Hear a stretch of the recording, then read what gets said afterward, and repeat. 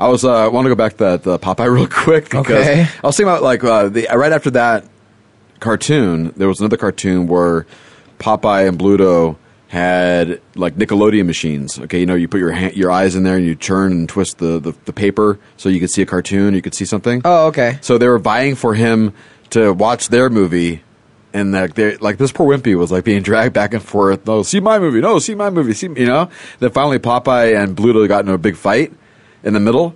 And Wimpy ended up putting a sign out the front that says 10 cents, big fight, and he made a killing. I'm like, are you kidding me? I've never seen Wimpy make money. Well, he's probably got it. We just talked about it. He never pays for burgers. He's probably stacked with cash. He is, man. What a simpler time it was back then. Or was it? I don't know. My dad always used to say, back when I was a kid, gas was $1. You can go to the movies for 50 cents, and you could buy a pack of cigarettes for 75. And I was like, goodness gracious. And that wasn't that long ago. That wasn't that long ago. Well, it's not like it was like back in the 50s or 60s, like my parents. I mean, the problem really it came down to, and it's my generation, man. My generation. Yeah. You guys are fucked up, dude. I know we are, dude. Like, but they're also good, too. There's also good parts of There's good things and there's bad things. But, I mean, we inflated technology so much, and, people make money off of it. We rely on technology so much. We rely on technology. Too much. We created it. We rely on it too much. People tried to use it as a source to make money. Right. And as also, if they're not making money, they don't want to go to work, then they just want to complain about it online or how professional trollers. Yeah, everybody's professionally trolling. No one actually goes out and grabs a picket sign and stands in the streets and voices their opinions. It doesn't matter if it's too hot out there. I mean, look, protests are fine. They draw attention, I guess. But rallies, protests. What could solve out of that? Really, honestly, it's the people who are making the decisions that are the ones that have to change.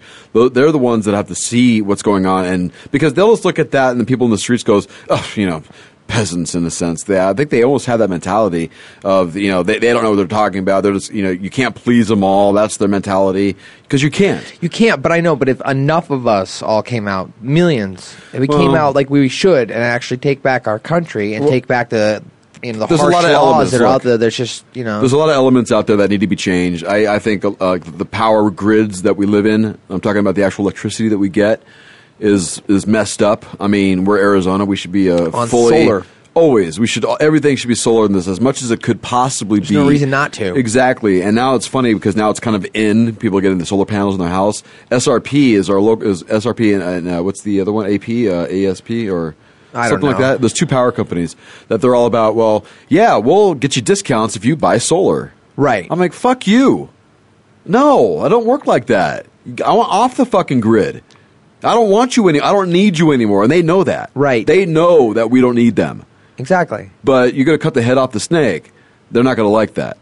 And that's why they're going to have to, no matter what, you have any kind of solar, well, it's not going to really reduce your thing as much. It will a little bit. But and you also have to figure they're big business. They probably make large contributions to behind the scenes to individuals who run the state and run our local town and government. Right. It's all nepotism. I mean, once you know who everyone's in. But to get to that level, you have to be at that level. So if you can get there and then change their minds at that point, because otherwise they're not going to listen to anybody.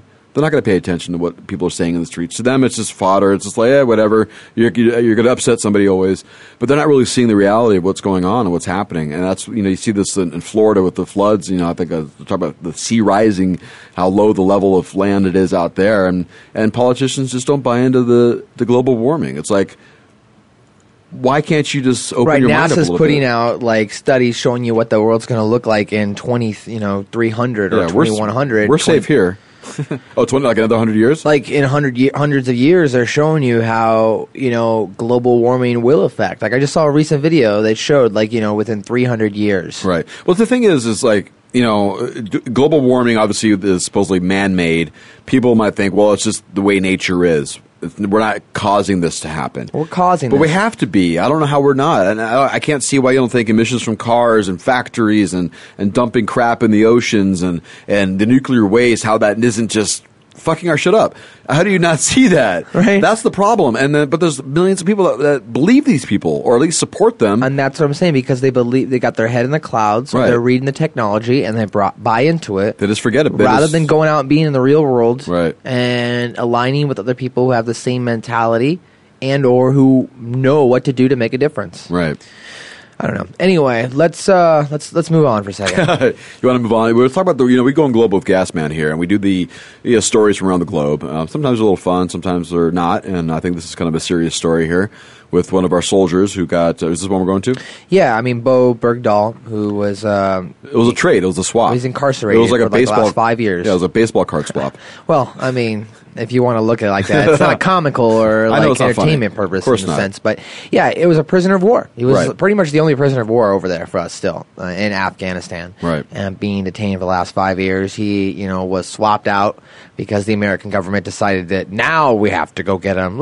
It's okay. We'll leave him there for that long. Right. That's another story. But now we have to go get him because now his way of life is deteriorating and he's about to die. And of course, they don't want blood on their hands when they could have done something. So they trade him. 5, former Al Qaeda members, political members, if you will, for him.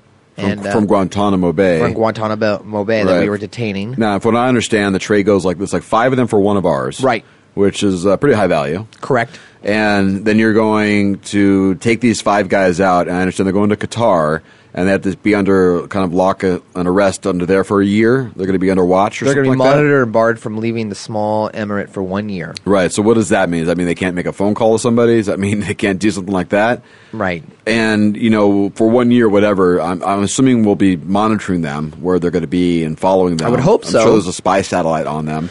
I would hope so. Because based upon their religion and their mindset, they didn't die, so they didn't get to go to heaven yet. Right. Or, they haven't done their prophecy or fulfilled whatever they're supposed to do. Exactly. So they're still, I'm sure, dying to do that, right? They're dying to do that. Pun intended there. But, I don't know. I'm kind of perplexed on it. I think...